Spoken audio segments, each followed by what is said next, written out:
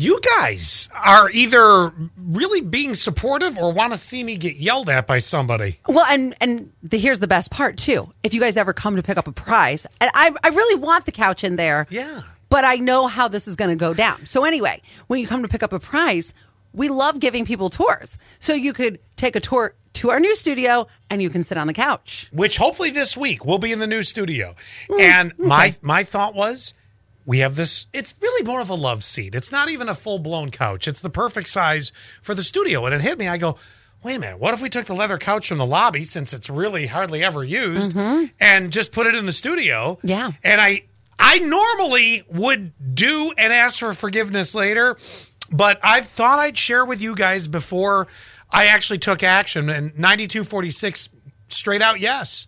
Yep, and then 1132, do it. Take that couch like you're a pirate looting ship. There you go. 9365, good morning. All I say, yes, go for it, Scott. See, you're on board. Okay, then we have yes to the couch. Why not? If it is not being used, might as well put it to use. You're right. Somebody even said the CMN hook that you had just mentioned about how we're going to have a bunch of families here in March. That's a great hook. Perfect timing. It just makes sense, right? No, I'm right there with you. Yeah. Yeah, it makes sense to us, but there's a soul in this building that it won't make sense. Change does not bode well with her. And somebody actually approached that in a text message. Yes. They said, is she the one that took off with the trade in the Ninja last time? I think that was supposed to be tirade. Oh, okay. Is she the one that took off with the tirade with the Ninja? No, last that time? was actually somebody totally different, but. But still.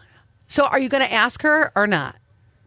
No, you know what I'm going to do? I know exactly how I'm going to handle this. How are you going to handle it? Well, I'm going to ask the guy that sits next to her that supposedly runs the place, and I'm going to tell him. I mean, he rarely says no to us. So I know. It would be like, I know it's tough too. When mommy and daddy bring home the paper, right? How do you say no to us? Got to keep you fed. Actually, that's it. That's it. Since we are the one who brings home the paper, then we should get the couch.